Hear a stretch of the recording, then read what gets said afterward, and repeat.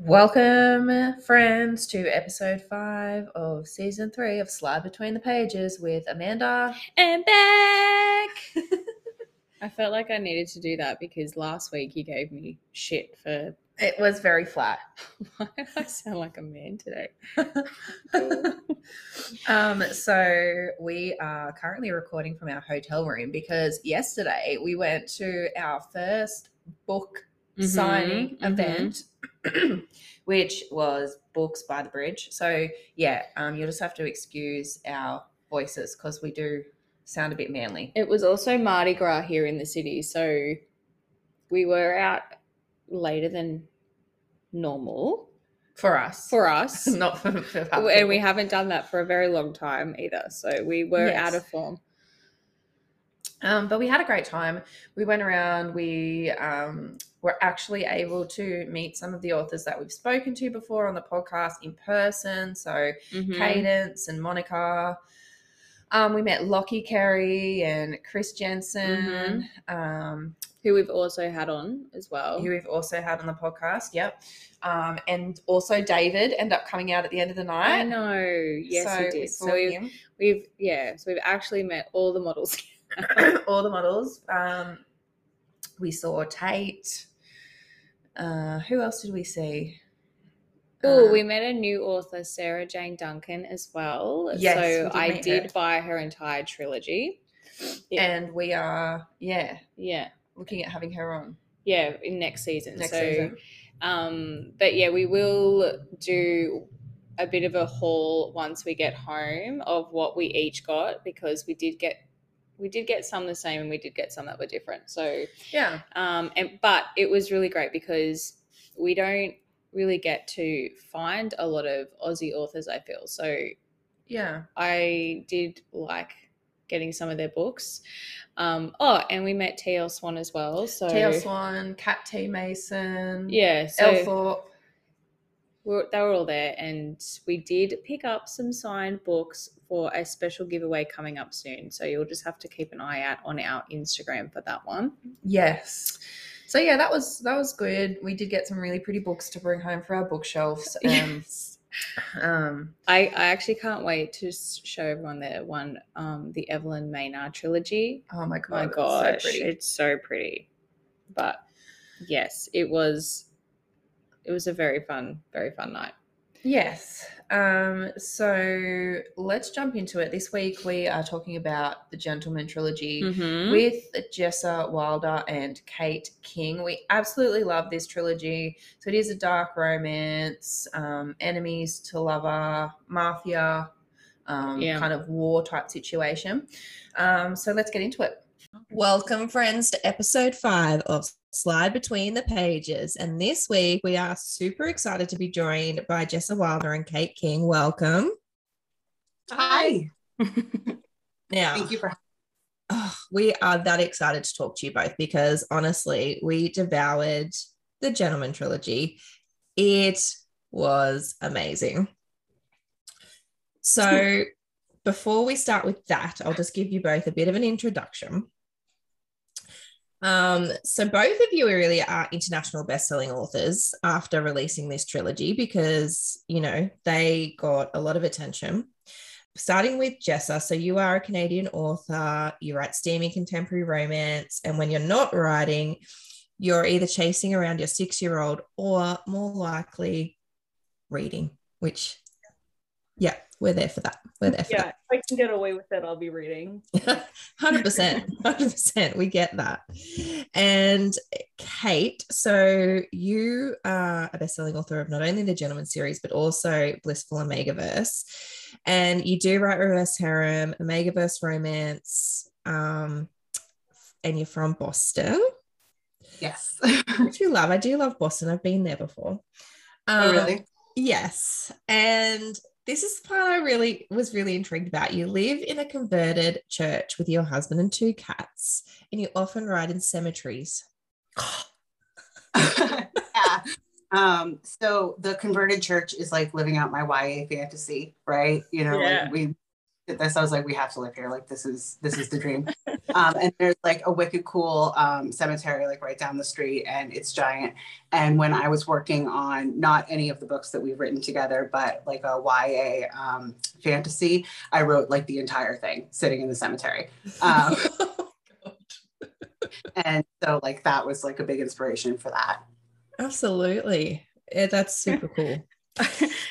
I have a morbid fascination with cemeteries as well, to the point, remember with Amanda, we were on a road trip and we took our husbands to this ancient cemetery because it just looks super cool.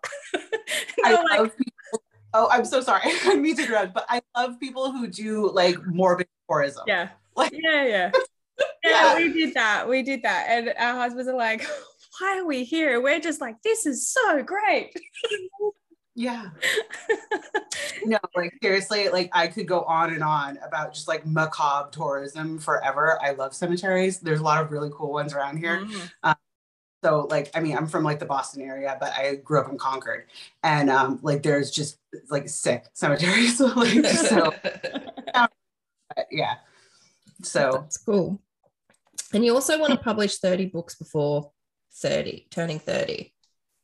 I don't know how likely that is at this point, but you know, I mean, I've got several years coming to me, so we could do it. Like, look, I love it. It's ambitious. Go for it. Yeah. I mean, if we keep going at this clip, like it's actually doable, but it would be hard. If we count novellas, like we wrote that Pack Origin novella in a few weeks, right? I don't know. Publishing and writing, like I could absolutely write 30 books before I'm 30. I'm getting there. Publishing, maybe not. We'll see. Well, we'll have to keep an eye out for that. I'm excited to see whether you reach that goal. Okay, so going over to The Gentleman. Now, we've got 3 books. So we've got Red Handed, Thieves' Honor, and Damned Souls. It is complete. So it completed on the 15th of February. Very exciting. So anybody that was holding out can jump in and read the whole thing together now. I don't know how people do though. I just can't. I need it as it comes out. Yeah. And we're looking at, it's a reverse harem. It's like a mafia type, modern day Romeo and Juliet type situation. But let's start with what it's about. So essentially we've got 2 main mafia families. We've got the O'Rourkes, who are Mount Summer, and the Espositos, who have the Gentleman. And they've been fighting for years, ever since a gang war that killed both of their heirs, their male heirs. So Marcus and Dante were killed in a shootout, and that's just caused them to have great hate for each other since then.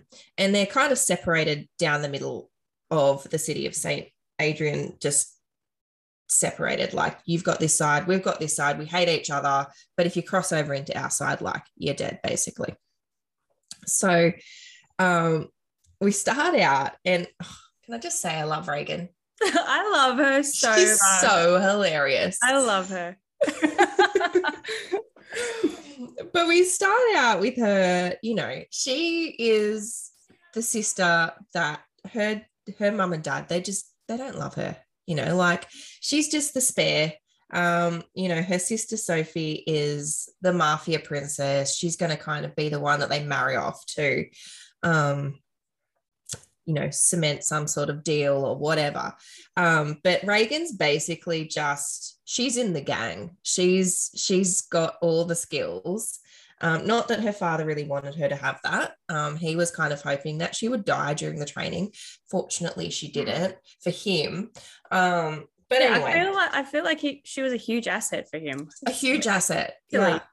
He should appreciate those skills. Yeah. And you know, I thought she was quite thoughtful in that, at the start of the series, where she got him a painting. I know. I love that. Look what I got, Dad. And I mean, she was only on recon. And she thought about it. She's like, I'll get that while I'm here. But I just love it. She's like fully decked out. And she's like, oh, okay, well, I'm obviously gonna have to scale this wall to get into the hotel. You know, I'm wearing a dress, whatever. Scale the wall, get in, have a look around, steal a painting, get out, runs into Beck. Oh my God. love Beck in the alleyway, you know, because he's just I guess like torturing somebody just in the middle of it, just casually torturing, and she's just like, oh cool, I can stab him. But then they're like, you know what, we might just maybe do like a bit of making out and dry humping against the wall. As you would. I think it would have been a missed opportunity, to be honest. 100%. And then she's like, oh shit, hang on a second, where am I? No, I can't do this, I must leave. So, you know, she just deafens him by, you know, shooting right next to his ear, and then runs off with her painting. Like, I love that she runs off. I don't know why. I just found that whole thing just hilarious. It was hilarious. And she just jumped in the car like, look what I got, Dad. So exciting. But how did you come up with this? What give you the inspiration for this storyline? Kate, we'll start with you. Well, okay, so we both really liked RH. We were both RH readers and Mafia readers in general. So, you know, it was something where we wanted to, you know, take our own spin on it. We had been talking a little bit about, like, you know, spy books. And, you know, we wanted to do something that was plot-based, you know, and so the plot grew, I think, a little bit. You know, one of the things that we had talked about initially was was wanting there to be a heavy plot in addition to strong romance, and it sort of ran away. And it became more plot-based than we had even intended, but I think in a good way. Absolutely. But there wasn't like a specific inspiration for it, I guess. No. You just had to combine all the things you love, right? Be like, yes, this is what we're here for. Mm-hmm. And so how did you decide to become co-authors, Jessa? Co-authors? So Kate and I had like an Instagram kind of relationship revolving around books, and specifically RH books. And then I was writing The Steady Date, and she was writing, I don't remember what the book's called. It doesn't matter.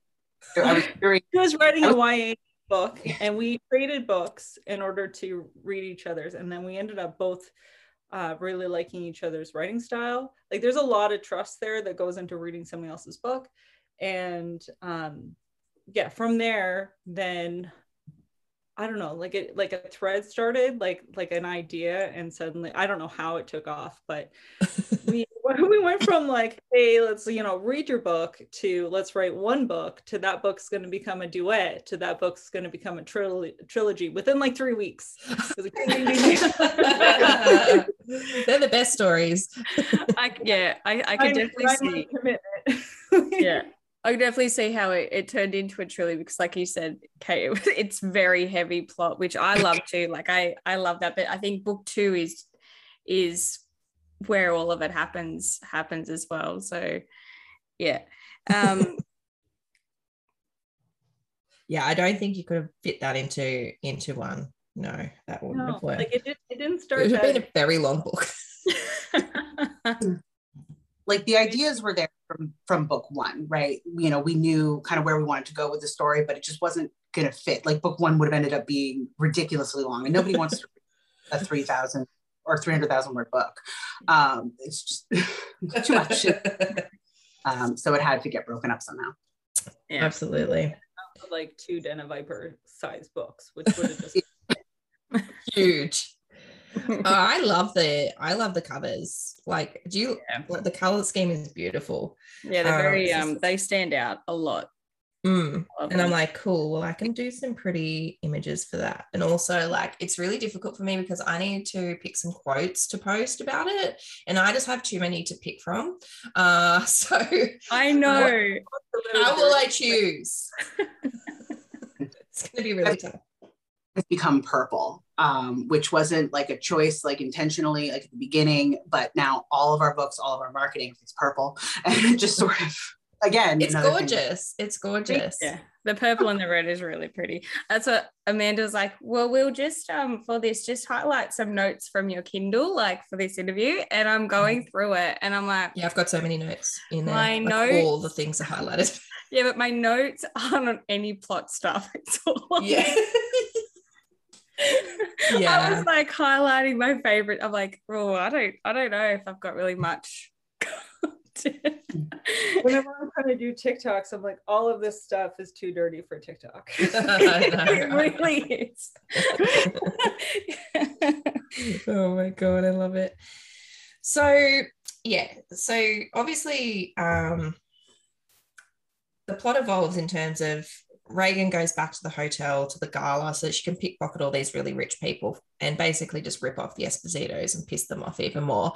But she ends up, it's a masked ball. She ends up dancing with Rush, or Sebastian Rushmore, who is the head of security for the gentlemen. And they have like a moment until she takes her mask off, and he actually thinks that she's Sophie. And he's like, oh my God, what is she doing here? And then, of course, there's an explosion. So everyone's running out. She has another moment with Nico where they kind of just like stare at each other, like across the ballroom. And then she runs out and is completely blindsided when Nico and his mum show up at the compound and are like, oh yeah, by the way, we've got kind of like a little bit of a truce going on in the back end, and we need to move that forward because the Hatter is coming after us and we need to band together. So cue Sophie and Reagan moving into the hotel with Nico, Beck and Rush. Straight away you're like, damn, things are going to go down. And Connor, they move in with Connor, which he's such a dick. He is such a dick. But anyway, so there's a lot that goes on here. Firstly, Nico is also blindsided because he didn't even realize that there was a second daughter. Like, nobody really knew that Reagan existed. They were all focused on Sophie. And so yeah, he was kind of like, oh, all right. And we find out later a little bit more why all three of them were so blindsided, which of course is when Jimmy, storms in at the end of book 1 to announce that, Nico and Sophie married. Yeah, you better find her because she's kidnapped and she's your wife. And I mean, look, you do get the inkling of, like, on the way through book 1 that you're like, okay, like, you think that they're probably betrothed to each other, like there's some sort of arranged marriage situation coming. Like, you don't think that their parents actually have actually married them off as teenagers before they're legally entitled to be married. Like, that part was like, oh, okay, that takes things up a level. And understandable why Nico was so hesitant to act on anything he had going with Reagan, because it's a little awkward. Sister. But my bad, that's the thing. I also really like Sophie as well. Like, she's I know she surprises them during the book, but she's not your typical poor little mafia princess. Like, she actually has a backbone, and she is not in any way jealous of Reagan either. Like, I know sometimes when you read stories like this, there's always, like, it's very easy to not like a character like Sophie, but I love her. And I love that she's like puts on that high-pitched voice just to pretend, but really she's got a lot more depth. Yeah, she's got a lot more depth. We worked really hard to grow her in every book. Like, she wasn't the main character truly in Red Handed, but every book we try to build her to the point that she's a fully fleshed out person at the last. Yeah. And it's important to both of us too that, like, Sophie not be dumb, and she wasn't kind of pushed aside, and they don't hate each other. They are sisters. Yeah. And so at the end of the day, that is still the case. So I don't know, we get mixed reactions on Sophie, but by the time we get to the third book, I think everybody kind of gets that their relationship has shifted. By the third book, really? I loved her right from the start. Good. That was great. Yeah, I loved her. Especially in that first scene when Nico and Giovanna comes in, and she just storms in, and she's like, "Oh, can we not?" Yeah, I know, because everybody pulls a gun on her. I know, but I love that also Reagan never really second guesses her either. She's like, she can do this. I know she can do this. And I love the banter between Sophie and Nico too, because Sophie's just like, I don't even care. Like, I also don't like you, but but I'm going to be useful and I'm going to help you. And I love that. She definitely starts out more meek in the first book. Like, you can tell there are little parts of her personality that sneak through where you can tell that there's more depth to her and she's got, you know, a backbone and everything like that. But she's just been forced so hard by her parents into this role of, you are the poor helpless princess whose basically only role in life is to marry someone important. And so she's actually really working hard on playing that role and hiding what she has underneath. And Reagan also takes a little while, even though her sole thing is like, I will protect Sophie. She also takes a little while to realize that Sophie hasn't really been in a good position either. Like, she hasn't been in a good position, but Sophie hasn't either. So as you say, you did develop that, because it builds it both out where they both kind of realize that, look, neither of us are in a good position. Like, our parents haven't done right by either of us here.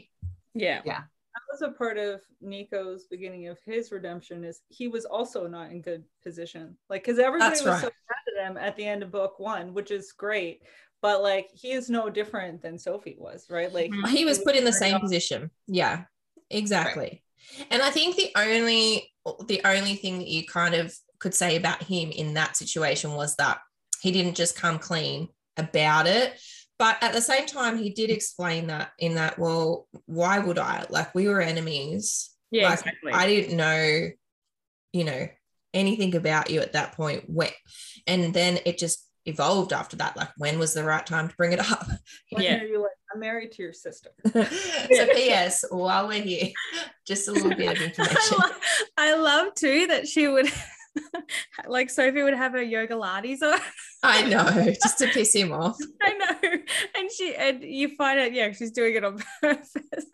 And she's speaking like, and I love when Reagan just throws it in their faces, like, well, she figured out that Beck was your interrogator, so she's clearly a better spy than what you think she is. Like, I know, because even Reagan didn't figure it out, and it was like right in her face. She's like, well, obviously he is.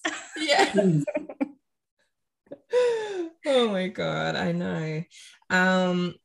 So yeah, I mean, it's funny, the push and pull between them in book 1, because all of them are so attracted to each other and have that kind of chemistry and everything like that.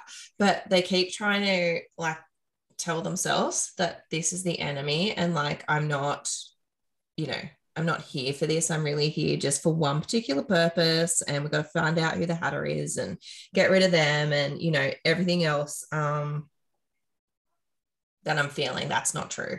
Like, maybe a little bit of lust, but nothing else. Which I love, because it's so hilarious when they fight against their feelings. Complaining.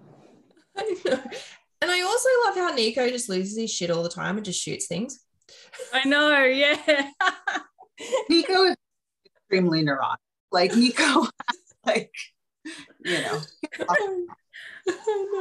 know, I love it. But yeah, I think, it's understandable when you find out more about his family background, how he might not be the most stable of people. So,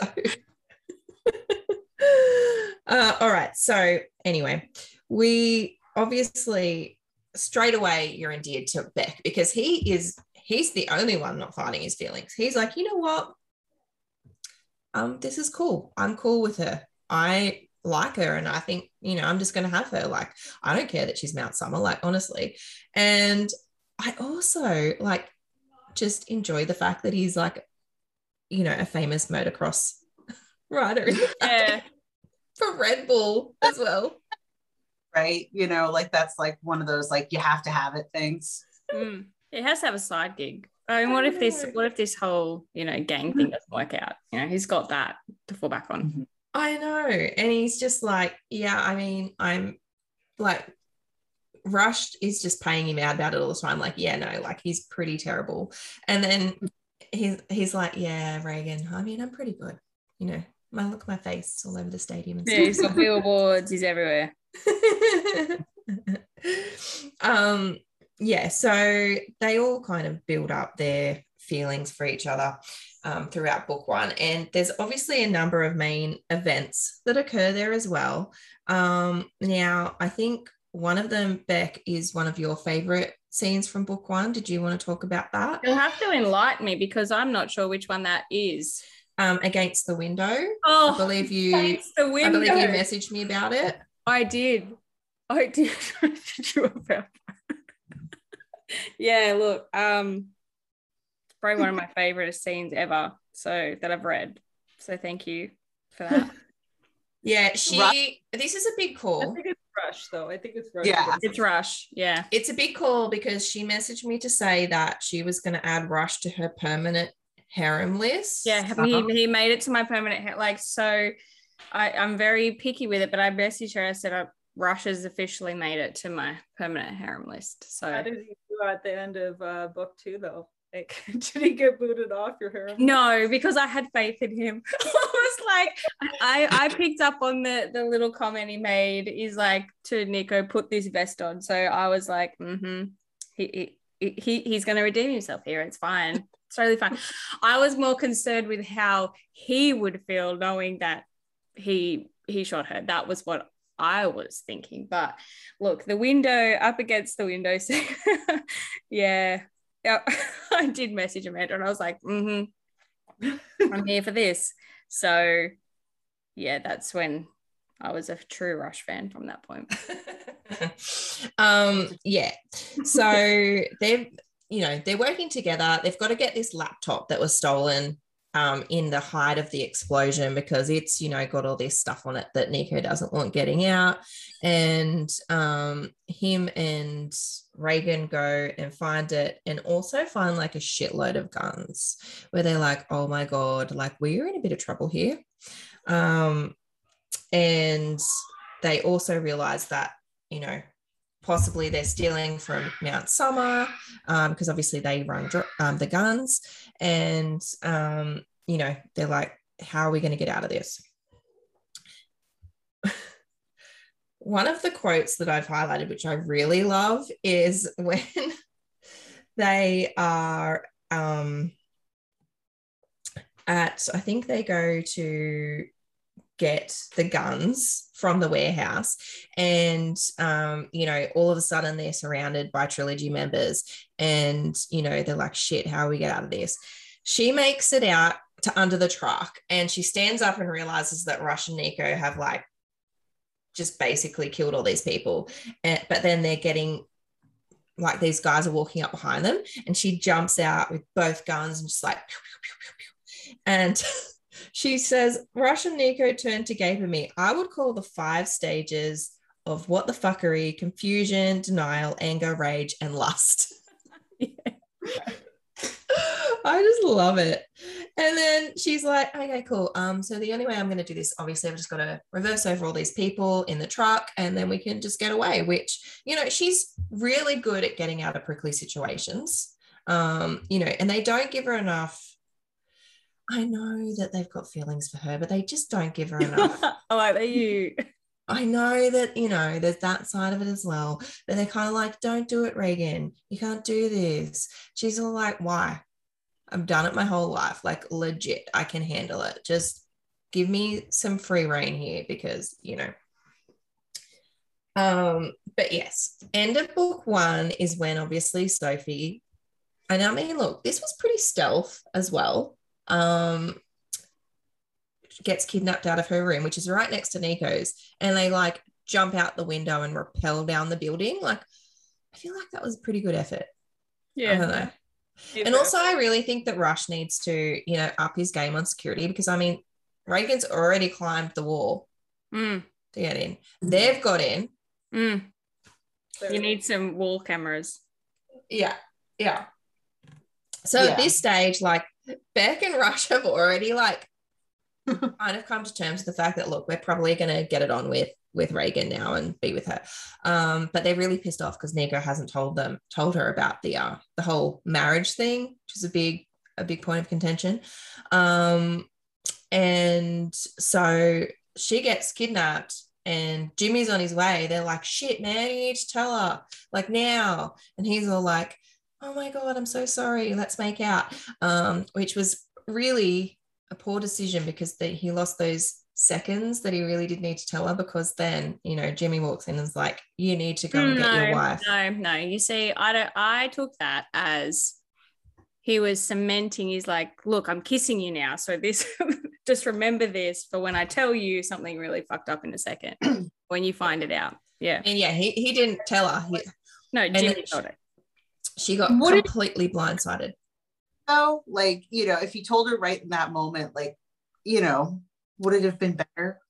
I mean, at the end of the day, I think he was just really like, this might be the only chance I get to kiss her. So yeah, I'm like, after this moment, there's no chance that I get to kiss you. So you just no coming back from this. Like, taking the authorial intent out of it. Like, if he was a real person, would it have gone better for him if he told her that? I don't think it would. Oh, look, I don't think so. No, he had to take the opportunity. What was there?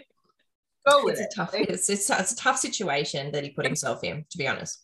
Mm-hmm. Yeah, no, that's a hell of his own making. But, like, you know, at that moment, look, the making out was hot. It was.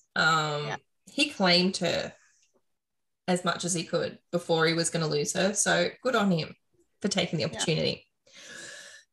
Yeah. Now, I did love the little pre-word in Thieves' Honor. The what? Just a little bit, you know, if you hear content and don't immediately say, don't threaten me with a good time, this might not be the book for you. I was like, where is it? I was like, yeah. Where?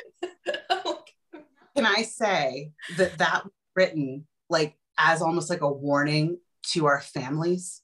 Like not like the content part, but like the whole note, just everything. I mean, you definitely upped the notch in every book. I will say that. In fact, I was reading one scene, I can't even think now which one it was. So Amanda and I actually worked together outside of this, and we were carpooling with one of our other colleagues to work. I was in the back reading it and I was like, oh good God. She's like, which part? I'm like, oh, I know which part it was. It was the dinner part where at the table. I was like, on the table. Yep. Oh, that was good. That was good. And our colleague was none the wiser. She was none the wiser. She was reading that part, and I was reading a part from book 3. I was like, oh my God. One of the group scenes, and I was like, oh my God. Yeah. Anyway, so we just communicated in high-pitched squeals, I guess, at that point. I don't think mine was a high-pitched squeal, but it was. I was literally just like, Jesus fucking Christ, okay, I have to put this away. I can't read this right now. On the way to work. It needs one of those warnings. It's like, do not open at work. Not safe for work. Yeah. If we ever have a book, I'm going to have a moment where I'm like, I have to be aware again of like what we've written. And I'm going to be like, oh. Absolutely. I think the surprising part of the start of book 2 was actually that Reagan like went against her father, because she's been so conditioned to essentially just do whatever he says. And all of a sudden she was just like, no, I need to get out of here. And they were all chasing her down. Patrick let her go, and Beck was like, well, you know, this is my chance to steal her away and basically just force her to get past this, because obviously she will forgive me. And they go to Lake Notareel. I did love it. I loved it. The whole time I was just giggling every time it was there. I was like, not a real lake. It's not a lake, not a real. Oh my God, I love that. And of course, this is where Beck has his torture house. You know, and it's well set up. Like, good on him. I loved where when Rush and Nico found out where he was, and Rush is like, oh, I hope she doesn't go swimming. And I was like, oh no, that creeped me out. I was like, oh. Ugh, no, it makes you think of all the things. But, you know, prior to them finding out where he is, and Beck's just like, I'm surprised you didn't figure it out sooner. Really, they should have. They should have. Yeah. They should have. You know, Nico kind of did go on a murdering spree. Yeah. Yeah. And he does need an interrogator because he's really terrible at it. He just kills them all before they give him anything. Next. Yeah. That's really appropriate, right? I mean, you know, like yeah. he's like, yeah. It's not his role in the gang. Yeah, exactly. They've got to play their own parts. There's like a symbiotic thing going on. Absolutely. Absolutely.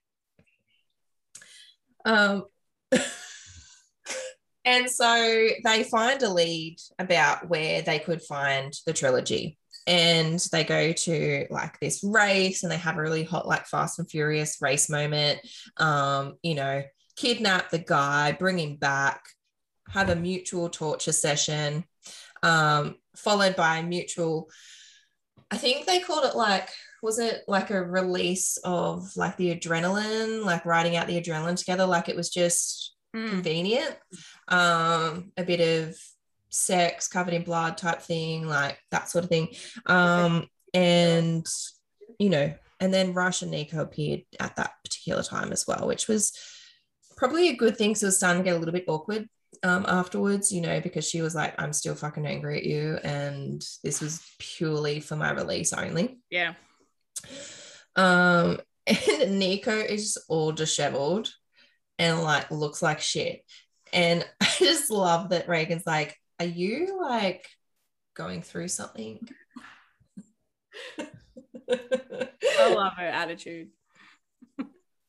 In the first draft, that went on longer. Like there were like more scenes of like disheveled, sad Nico. But it like just, it was boring. Like, you know, there's only so much time you can spend with like Nico like sitting in a sad chair.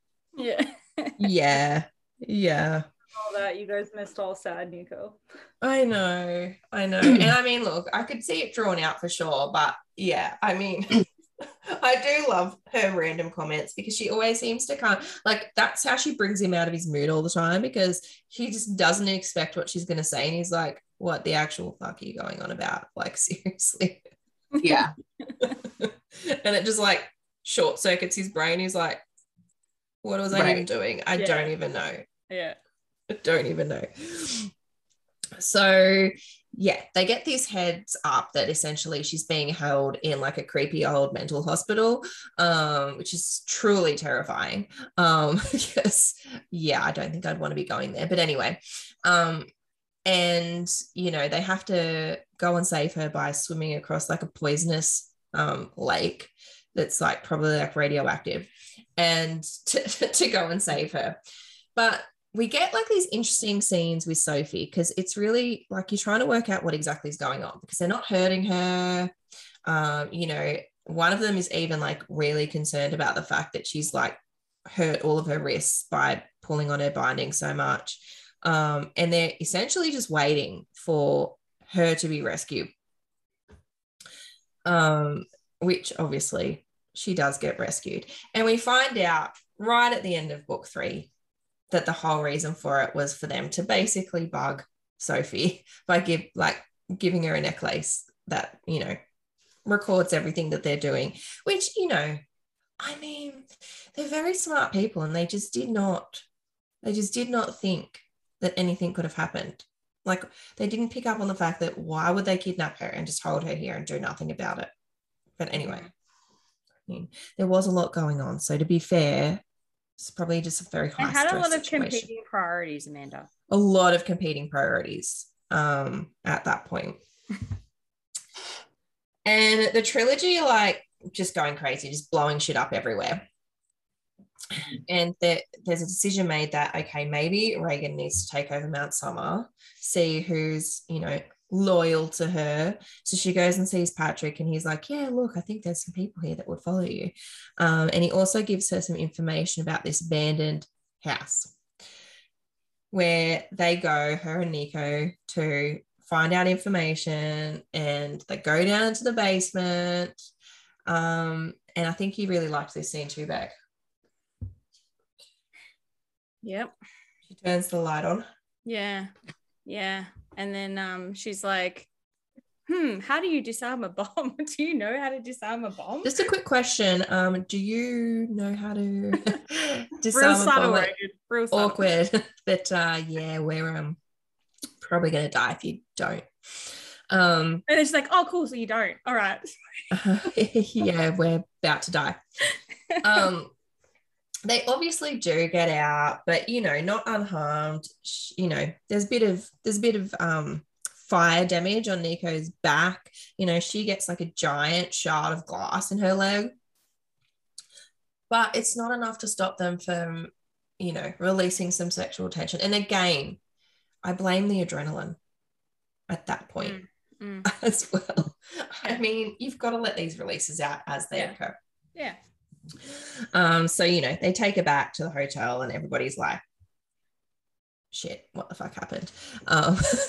And at this point they realize, okay, well, they're trying to work out whether Patrick set them up or it was a trap. How did they end up in that type of situation? But unfortunately it was not Patrick. Yeah, this part actually did hurt me a bit. Yeah. Patrick and all the people that were loyal to her were killed.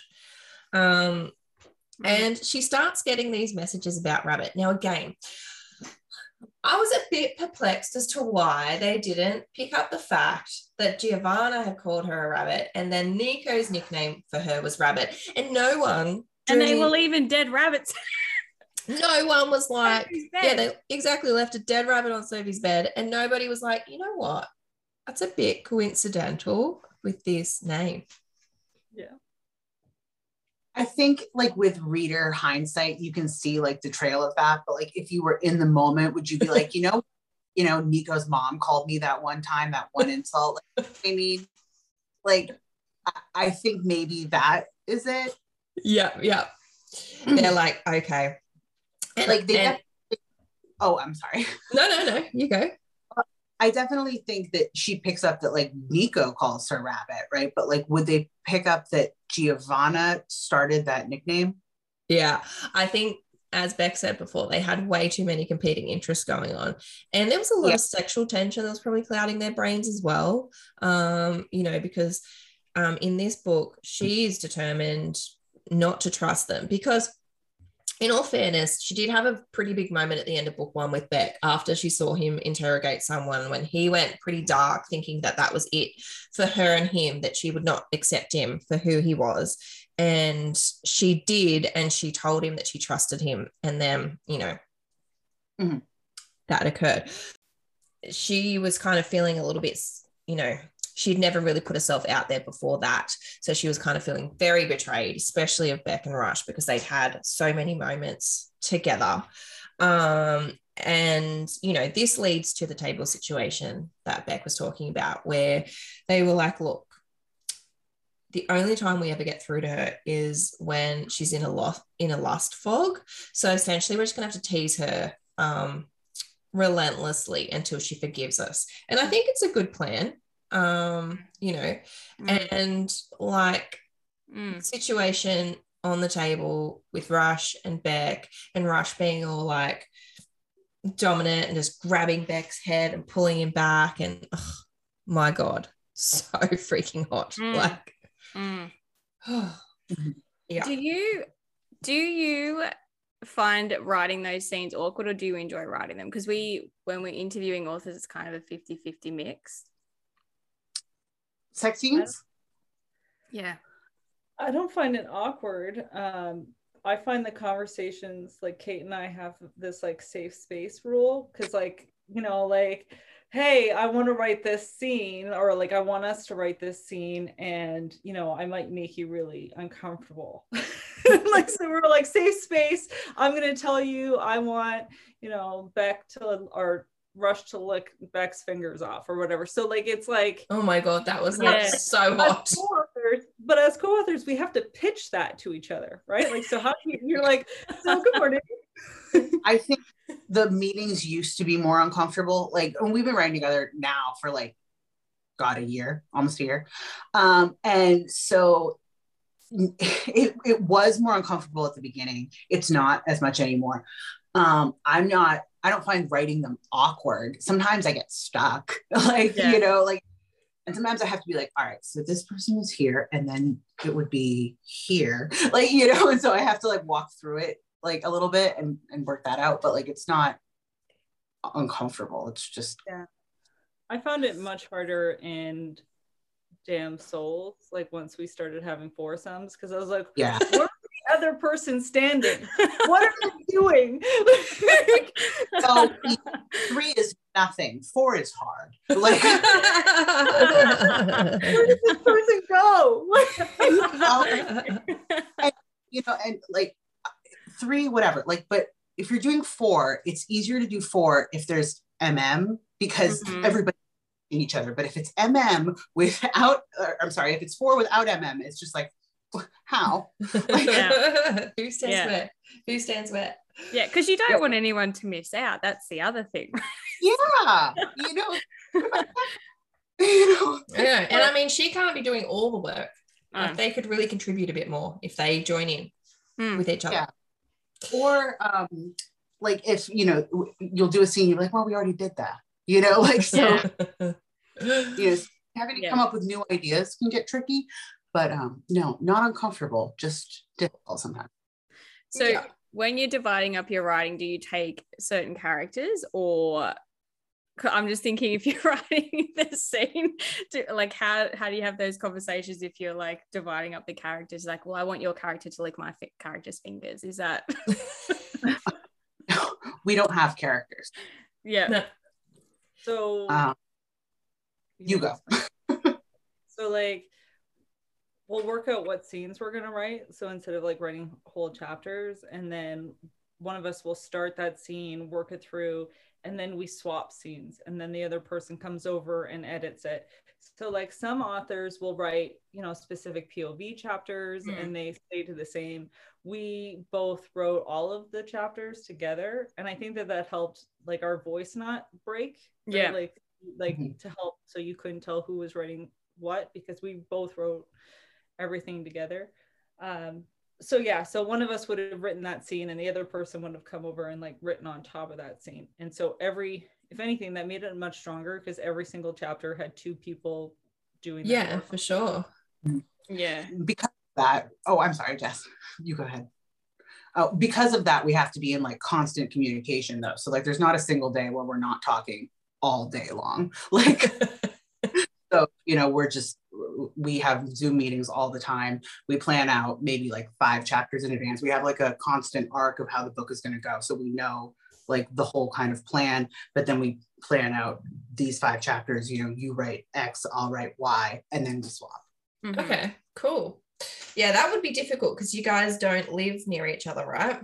You live quite far away. Yeah. I don't live in the time zone, but no. Luckily for me, my life is set up that I get up really early. Like, I will get up at 4:45, 5 o'clock. Wow. And I'm on Mountain Standard Time. So that's actually Kate's, what is 5? 5 is your 7, right? Like, so when I'm talking to her at my 7, it's her 9. So like, she doesn't have to get up at 5 o'clock in the morning to talk to me. Yep. And I like, you know, I'm the other, I sleep late and I'm up all night. So yes. Yeah. And I'm a full-time writer. So like, it's not like I have to be anywhere. And so I can have like a weird schedule and set my own hours. And so it works out. Yeah, absolutely. I definitely, to your point, you cannot tell that there's 2 authors writing this. Like, it's so... Yeah, it is very smooth. Yeah, absolutely. Yeah. Thank you. Absolutely. So I guess we just have a couple of big plot points to discuss and a couple of big scenes. Firstly, the scene where Beck and Rush and her come together in the little house or the little apartment. And, you know, it's the first time where Rush and Beck have a little bit of a moment. Yeah, so that was extremely hot. I believe I may have FaceTimed you as well. Yes, she FaceTimed me literally this to is just my like genuine reaction. pant. Just so you can see it, I must continue on. Come on. Yeah, she literally just FaceTimed me to pant for like a minute, and then she was like, "Okay, I must continue on." But I do love Beck because he's just like, look, I'm just here for the pleasure, and honestly, I will get it however I need to get it. And then because of his openness, everyone else is just like so like, cool. Then I mean, let's just go with it. There's no awkwardness here. So Reagan obviously wants to kill her father because he's a total dick. Yeah, and a couple of big plot points. So at the end of book 2, this is the point where they go to, I guess, kill Jimmy. And you know, firstly, Dante is revealed as being alive and he is the Hatter. Secondly, he actually wants to kill Nico and Reagan specifically. So they're like, why? And he does nearly do that. I mean, he locks them in a shed and does blow that shed up. And they only really get out by like a couple of seconds.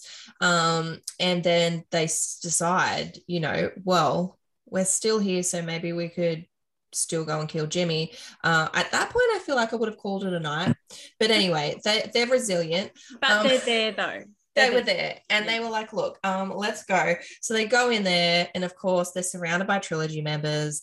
And at this point, Rush makes a snap decision like, okay, he's been trying to infiltrate them. This is the way I prove myself to them. I'm going to shoot Nico. He's got a vest on. But of course, Reagan jumps in front of Nico and she almost dies because Rush shoots her.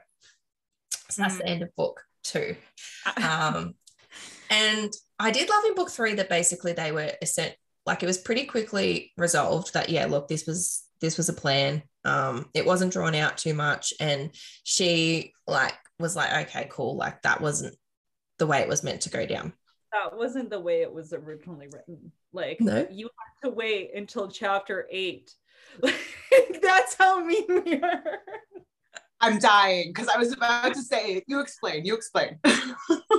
Well, like we had it all the way out. Like we waited until chapter 8, and like our alpha reader, first reader, was like, no, absolutely not. But like you wouldn't have known until Reagan was like basically aiming at Dante / Rush talking. So you wouldn't have known all that time that what was happening. And yeah, we were told that's not acceptable. I felt strongly about it too. And you know, this is one of those like authorial moments where like you can see in hindsight, like that they were totally right. But when we had the conversation, I was like, I don't know, I like it. Like, you know, and then that can happen. But now the way that it is definitely the good way. But yeah, I don't know. It almost something. Yeah, like almost got cussed out by everybody. It was very close. There was one particular reader that saved everybody that pain. So thank you. Thank you to that reader, because I appreciated the fact that they were like, because I feel like their bond was so strong, like that they, I feel like I appreciate the fact that they were like, look, that's the thing. So the characters all knew the whole time. We didn't know. It to the reader. What is the problem? Like the characters had no problem with him. Yeah. But we didn't tell you in chapter 8. It's kind of because I wouldn't have cared. Some people wouldn't have, right? Like well, that's because he was already in her harem by that stage. Yeah, he was in my permanent harem, so I had faith. There were two kind of people or types of people at the end of book 2. There were those that like just knew it's a reverse harem. He's wearing a vest. Obviously, you know, he's not the bad guy. So you have those people. And then you have people who are giving us near death threats on like I hate this. How dare you? Like, screaming through messages. Like, oh my God. Like that how bad that cliffhanger was. And like the best part is I was like telling people, I'm like, it's not that bad. Like prior to reading it, like it's like not a harsh cliffhanger, because in my mind, it's so evident that he's not a bad guy because he's a part of the harem, right? Yeah, exactly. About books, like clearly he's gonna redeem himself. Not everybody felt that way. Obviously. He has plot armor, like yeah, exactly. It's going to be a real awkward harem otherwise. Yeah, it turns out your readers can really truly believe you, which is awesome, because like that shows like how engaged they were. But because the type of reader I am, I would never have done that. I would have always thought, hey, it's fine. I learned a valuable lesson about cliffhangers. Like I think we're still going to continuously do them, but that it might hit people harder. Please do. I love a good, but even like we read a lot of reverse harem too. So to your point, you kind of think, but then also when it happens though, even my reaction was like, oh no, why? Why? But that's because I like reading how that character will redeem themselves in a situation like that. But this is where Amanda and I would never be able to write a book, because I would be, if I was getting those messages from readers, I'm like, I'll just kill him off then. And then no one would buy it. No one would buy it. No, they wouldn't. It was like super excitement, but yet very aggressive, right? Like people were very excited about the end. It just was then aggressive. In book 3, we obviously do get the foursome scene at the end, but we also get dominant Nico come out, and he's just all about controlling all the things, and it's like, I mean, he's been dominant before, but I mean in a sexual way. Like it was, extremely hot. Finally, I think that's where they needed that dominant, side to come out in the bedroom. Like it wasn't going well for him outside of there. No, like she was just pushing back the whole time. That was always going to happen. But in the bedroom, she's like, that's cool. I just want the pleasure. So I will do this.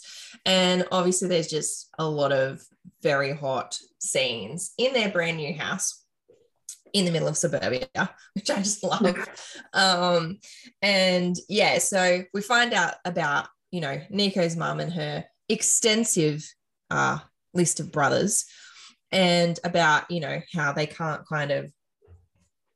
how they're probably, involved with Dante. They obviously, this is why the gentlemen have been defecting so quickly, because, he's the rightful heir. And they also realize that Ricardo, the uncle who is a bomb maker, has been working with them. So they're like, we've got to go, kidnap him and break into his kid's house and steal his kid's ring to threaten him.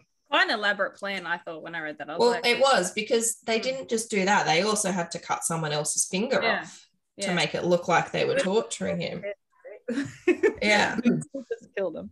Yeah. Oh. It would have been too much for Ray to actually kidnap like a teenager. Yeah. Oh, absolutely. I mean, she is a line that she won't cross. And it's good. It's good.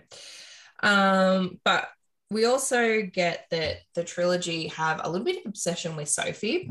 There's a few moments throughout where she is, she has these moments with them where they don't take her, or they save her, or whatever else. And you find out, that Marcus and Dante were together. They were planning to leave together the night that they were murdered. Rick was the one that killed Marcus, and also he's Reagan's father. Yeah. It's a bit of an awkward situation. First meeting type situation. Yeah, I didn't see that one coming, actually. No, I didn't see it coming either. It should have been. Yeah, when I read it, I was like, no, I missed that, Rebecca. That's over. Yes, totally missed it. But then when you think back, you're like, yeah, I think there were definitely clues when he comes in and he says, look after that one, when they're in the safe house. Yeah. I feel like, Jessa, if you agree with me, let me know. You weren't necessarily supposed to like see that coming, but like, you know, if you flipped back to the other books, you could be like, okay. Like, yeah. Makes sense. Reveals in this book that some of them had to be like slipperier than the others because like it was just a lot of reveals. Absolutely. I think you know, poor Rush, he's in the middle of the trilogy, like undercover, and they don't really trust him. And honestly, like they were just really humoring him because the whole time they were just following along with Sophie's little necklace anyway. So they were just humoring him being in there undercover. He was always 2 steps behind. Yeah. You know, he ends up almost killing Reagan's fake father, Jimmy, because, you know, he pissed him off. But then luckily he didn't quite die from the 3 gunshots. So he could keep him there and gift him to Reagan to pull the final, you know, shot there. So that was nice of him to do that, give her that moment. Yeah, because who doesn't want to shoot their dad, right? Right. Yeah. And I mean, she says, like, you know, now I'm a part of your gang because, you know, you guys have all done that. So that's just a thing, I think. You know. But yeah, they kind of realize, look, we're a bit outmatched here. Like, Mount Summer has joined with them. There's only like kind of a couple of hundred Mount Summer that are actually still loyal to Reagan. Sophie is bored, so she starts working with Nico because he just can't control everything, especially when can't work out a spreadsheet, so she's got to. He can't.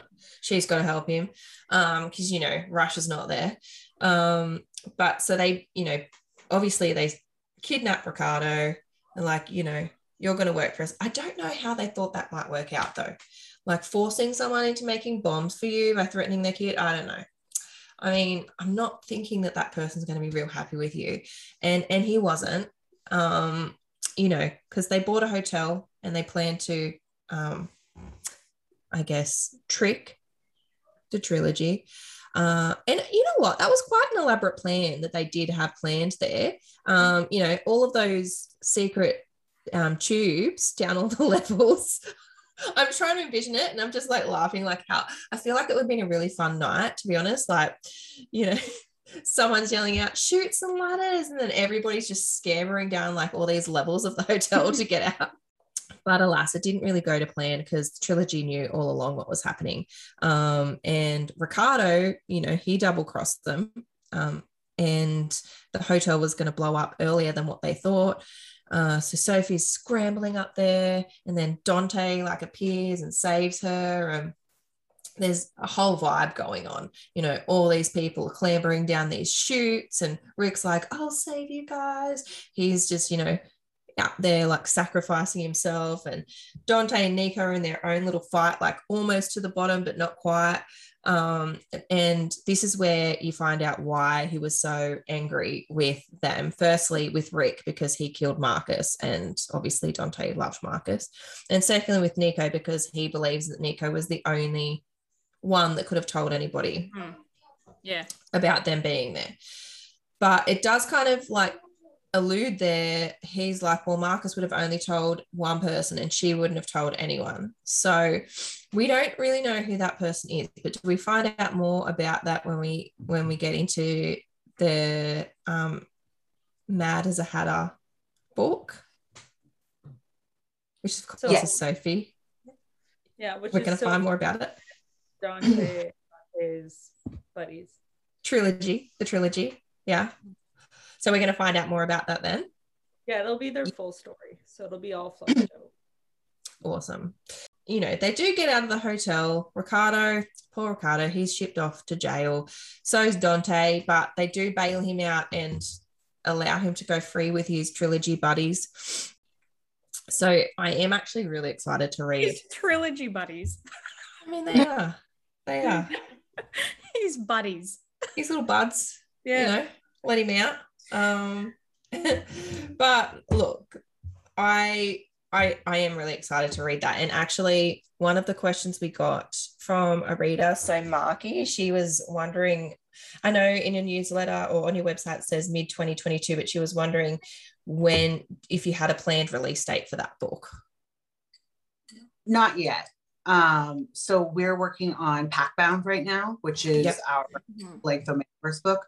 That is our next release. And then when that, you know, is out, we'll start looking at what's next. Awesome. It takes about 3 months to write a book for us. So after you see, like, and we write books basically, like, as soon as we release one, we go into the next one. So okay, about 3 months after Packbound comes out. Nice. All right, we're getting to the fun questions now. Okay. To see if we had anything else to say on that, other than obviously we loved it. Okay. All right. Do you have a favorite writing beverage or snack? Coffee. I write at 5 a.m. Coffee. It makes sense. I drink coffee all day long, like, which is not good for you. But it is what it is. This is seltzer water. I'm drinking seltzer water right now. I'm like really into my Soda Stream. Oh my God, yes. Yeah. So like, which sounds weird, but like I don't like non-carbonated water, but I also don't like flavored seltzer. So I'm drinking just like carbonated. Water is like carbonated water for you? What? Do you call carbonated water salsa? What did you I call it fizz, but no one knows what I'm talking about. So yeah, so this is really like, I'm drinking carbonated water, but I like, what did you call it? Fizzy. Well, fizzy seltzer. Yeah. Okay. Yeah, we call anything that has bubbles in it fizzy drink. Fizzy drink, yeah. Oh my God. Okay, well, so I don't know, maybe this is like a New England thing, but everyone calls it seltzer except like my dad, who calls it fizzy. And so like, and he's like the only one. So it's no one knows. Yeah. No, we I think the biggest, you know what's really different is lemonade. That's something I actually struggle with in America, because here lemonade, if we go somewhere and we say, can I please have a lemonade, it's Sprite.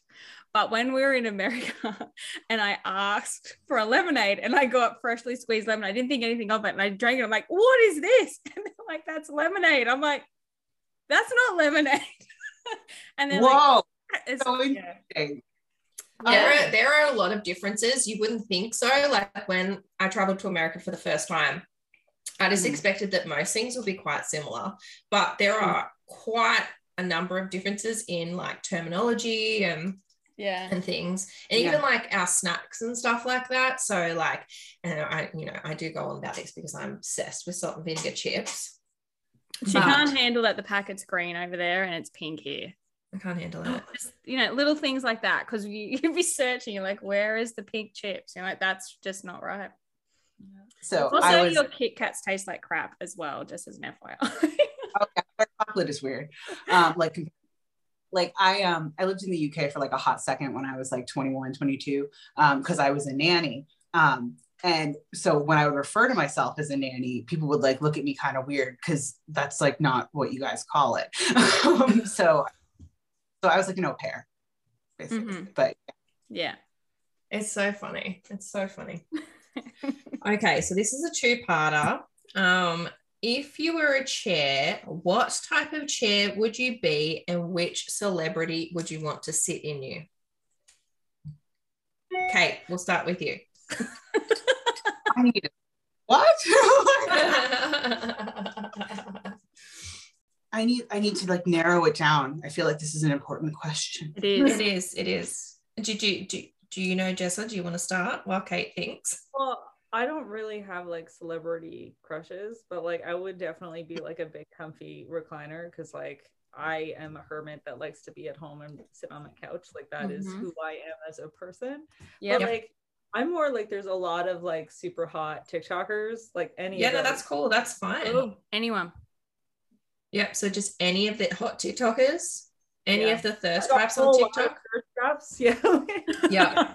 Every time I'm on TikTok, my husband's going by. I'm like, I know. Okay, I know. Okay, go. Okay, so I'm wicked into like Pete Davidson. I have been since prior to the Kim Kardashian thing. I watch SNL like all the time with my husband. And I feel as though Pete Davidson probably wears like some sort of like velvet smoking jacket and sits in one of those like, you know, armchairs with like a wooden handle. Yes. Right. But like ironically. Yes. And that's, yes. So that's what I would do. It makes sense. Makes or sense. a wooden handled chair. Yeah. What? Get that question. A wooden handled armchair. I know what you're talking about. The ones that are like at the gentleman's club. Yeah, I have one, which I got from a vintage store, and I really like it. It doesn't match any of my other furniture, but I'm holding on to it like on the off chance that someday I have like a fancy library. Mm-hmm. It's important to plan ahead. Actually, yeah. Yep. I love it. Actually, before we jump ahead, I just will show you this. And for anybody listening, if you want to jump on and see it, it's on TikTok. I did send it to Beck last night, and she was like, seriously, I'm already pent up. Yeah. I was like reading, and she sends me this. I'm like, you just stop. Just stop, please. So if you go onto TikTok, it's STR the number 3 LLY 2.0. If you go to his page, but anyway, I will just show you guys. Hang on one second. Yeah. See, like any of these guys, like you're welcome. As soon as like, you said TikTok, where are they in the real world, right? Like, because I've never walked into one of these guys in the real world. I know. My husband doesn't do that in the doorway. Like that's also like this is true. I'm like, what's happening? I know. We actually went to a Magic Mike show. When was that? Gosh, last year. I don't even know now with all the lockdowns, but we went to one, and there's a part where they're like really grinding on a ladder. And really grinding. We have a ladder like that goes up to our ceiling. I'm like, to my husband, I showed him the video because I took video. I said to Amanda, I'm going to film this and show Chris so he knows how he should actually be going up and down that ladder, because he's using it wrong, in my opinion. Oh my God. If I showed my husband something like that, he would do it, and then I would be just like mortified. I'd be like, never mind. I didn't mean it. Yeah, my husband did do it to take the piss, and I was like, "You've ruined it now." Yeah, ruined. Exactly. Yeah, like the embarrassment would be strong in this one. Yes. Okay, so it doesn't have to be celebrities, but it could be any of your favorite book characters, seeing as you are readers as well. But if you had either 3 celebrities or 3 book characters you would invite over for a sleepover, who would they be and what would they bring? Not our own characters, because I feel like it can be your own. Yeah, it can be whoever. Okay. I should have prepared better for this kind of thing. No, there's no fun in preparing for it. No, there's no fun in preparing. It needs to be off the cuff. Okay. I feel like one of them would have to be Draco Malfoy, but not the current one in the book, but only the fanfic one. Mm-hmm. Yep. Do you agree with that, Jessica? For sure. No, we've been all over Harry Potter fanfic recently, like the 2 of us. So just like let that be. And then I really like Maverick from Sinner's Playground. Oh yes. Yeah. So like I love Caroline and Suzanne, but I like specifically really like that series. So like if there's a series that I am personally waiting for and like to read as it comes out, it's that one. Mm-hmm. I have to think of a third. What do you have, Jessa? So I like the Riot House series a lot, and there's like Ren and Pax, so I really like those 2. But I would like to see, like, if I could meet anybody, it would be Selena or Eileen Galathynius. From I was like, I would totally, hands down, she can bring a night, right? Like, she's like as far as like badass girl character, she's like really up there, and she's definitely not the inspiration for Reagan, but like just the concept of writing these awesome women, like she's like a prototype for that kind of thing. I forgot what would they bring? I don't know. I don't know. I have to work through that. What else? Well, I would like the guys to show up naked, and I would like Aileen to like show up with like and teach me how to use a sword and like maybe throw some fireballs. Like Yeah. Mm-hmm. Yep, I get that. That makes sense. I must like other things. All of a sudden, I'm like, what books have I read? Which is dumb. This is like whenever someone's like, "What's your favorite book?" and you're like, I don't know. I can't have a favorite. I wouldn't be able to answer it. I have a many favorites. or like, what happened in the book you read 2 days ago? I've moved into another realm now. Exactly. Yeah. I don't know. That might be all you get from me right now. I can't think of anything else. That's totally fine. That's totally fine. They can bring fizzy drink. We'll add. Okay, what is something that not many people know about you? Something. So I'm 5'11", so I'm super tall. Most people don't know that. And I have epilepsy, so I'm big on epilepsy awareness. I'm okay now. I don't have any seizures now, but I did for like a straight 3 years. So wow. Yeah, that's I mean, especially over the last couple of years, people wouldn't have seen you in person a lot with all the lockdowns and stuff, so nobody would know how tall you were because you only see somebody's head. Like when I meet people, like anybody, like not like obviously we're new authors and nobody's like, oh my god, I got to meet Jessa, but I mean like anybody I've met online, they're like, how are you a giant? Absolutely. I am. I'm trying to think of something that people don't know. I'm like a pretty serious introvert, which is not ideal for like being an indie author because a lot of it is about, self-promotion. Yeah. It is also making this question difficult. I feel like normally your answer would be like, I live in a church, right? Like that would be your normal. Yeah, this is true. We'll put that down because I mean, in a cemetery. I would totally go with that. That's so cool. Yes. I don't know. I feel like those two are fine. I feel like being a serious introvert is something that people probably wouldn't know about you because they're probably seeing, you out there on social media. So it's hard to kind of then characterize that's. Mm-hmm. Yeah. Like, and I mean, a lot of that is very cultivated. And like, even now I'm talking quite a bit, but in fairness, that's mostly because we're doing this together. And like a lot of my TikToks are, I mean, I have a lot of drafts, right? So, and I've done them a lot of times. So like it looks more extroverted than it really is. But yeah, I'm actually like pretty uncomfortable in a lot of like these kind of social situations and like doing a lot of self-promotion. Yeah, but you're doing awesome at it. So, like it's very much outside of your comfort zone. Like you're doing a great job. All right, last one. Fuck, marry, kill, Nico, Beck, Rush. Are we allowed? Well, like I feel like authors are not supposed to pick their favorites. Well, I mean, this is true, but that's why it's just so fun. So, like, this is why we asked you. Yeah. All right, hang on. Okay, well, for me, fuck, marry, kill is Beck, Rush, then Nico, for sure. Mm-hmm. So you'd fuck Beck, marry, Rush, kill Nico? Yeah, especially Nico book one. Book one, yeah. I was going to say Nico, like out of them in book one, like that would have been an easy decision. That muddled as the books went on. Yeah. I would fuck Beck, marry Nico, kill Rush.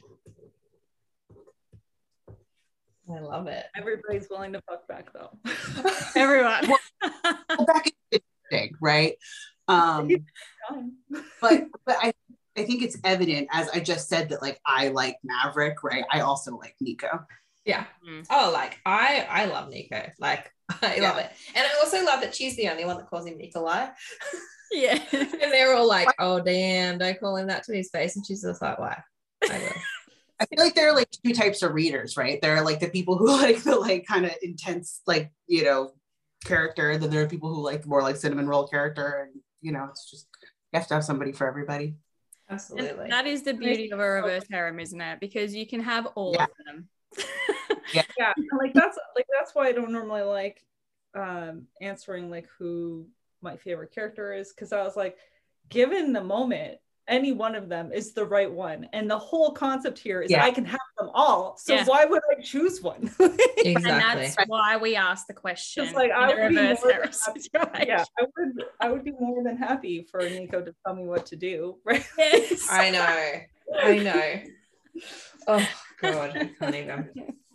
Well, thank you so much for joining us. We had a lot of fun. Can't wait to read your next books that come out as well, and to see what you've got coming up. And we hope that we can talk to you both again sometime soon. Yeah, thank you so much for having us. It's really fun.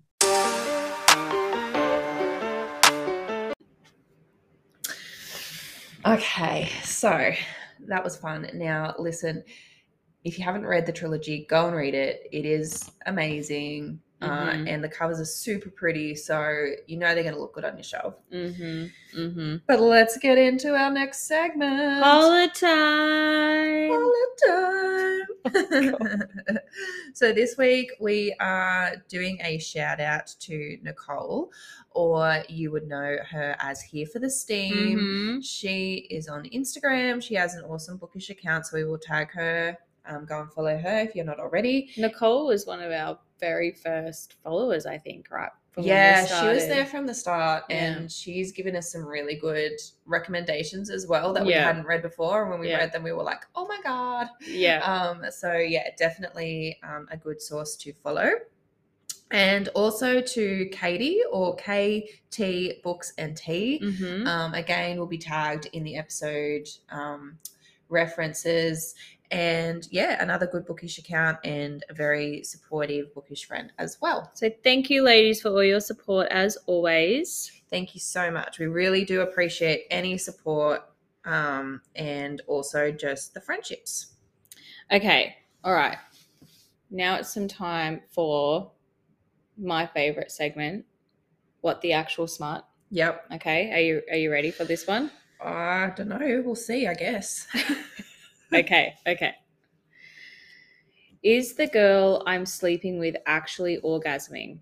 Oh, okay. It's a good question. It's a good question. Okay. And I'm glad that, he's asking it. Yes. I've been with a decent amount of women, and it's usually pretty obvious when they orgasm from the sounds, movements they make. This new girl I am with is almost completely silent when she orgasms. She does get sensitive afterward, and I have no reason to believe she's lying. Is such a nonchalant orgasm possible? Or maybe she hasn't ever actually had one before. Any insight or advice would very much be appreciated. I mean, I do like how he describes it as a nonchalant orgasm. Look, that's a tough one, because I know there are people out there that they don't like to make noise, whether it be because they're self-conscious or whatever else. But I think if you're having a good, orgasm, it is quite difficult to stay quiet. So I think you would be able to tell even if she was quiet though. Yeah. Well, yeah, true. I mean, there would be some sort of indication, like some type of tremor or enjoying it. Some type of facial feature. I don't know. Some type of body shiver. Yeah. I'm thinking is what I'm thinking. Yeah. And maybe he's right. Maybe she hasn't had one before, so she just feels like she's feeling pleasure, but she hasn't actually had an actual orgasm. She could just be so overwhelmed with it. I know there's people out there that when they start to get to that point, because sometimes, it is overwhelming, that they kind of stop themselves.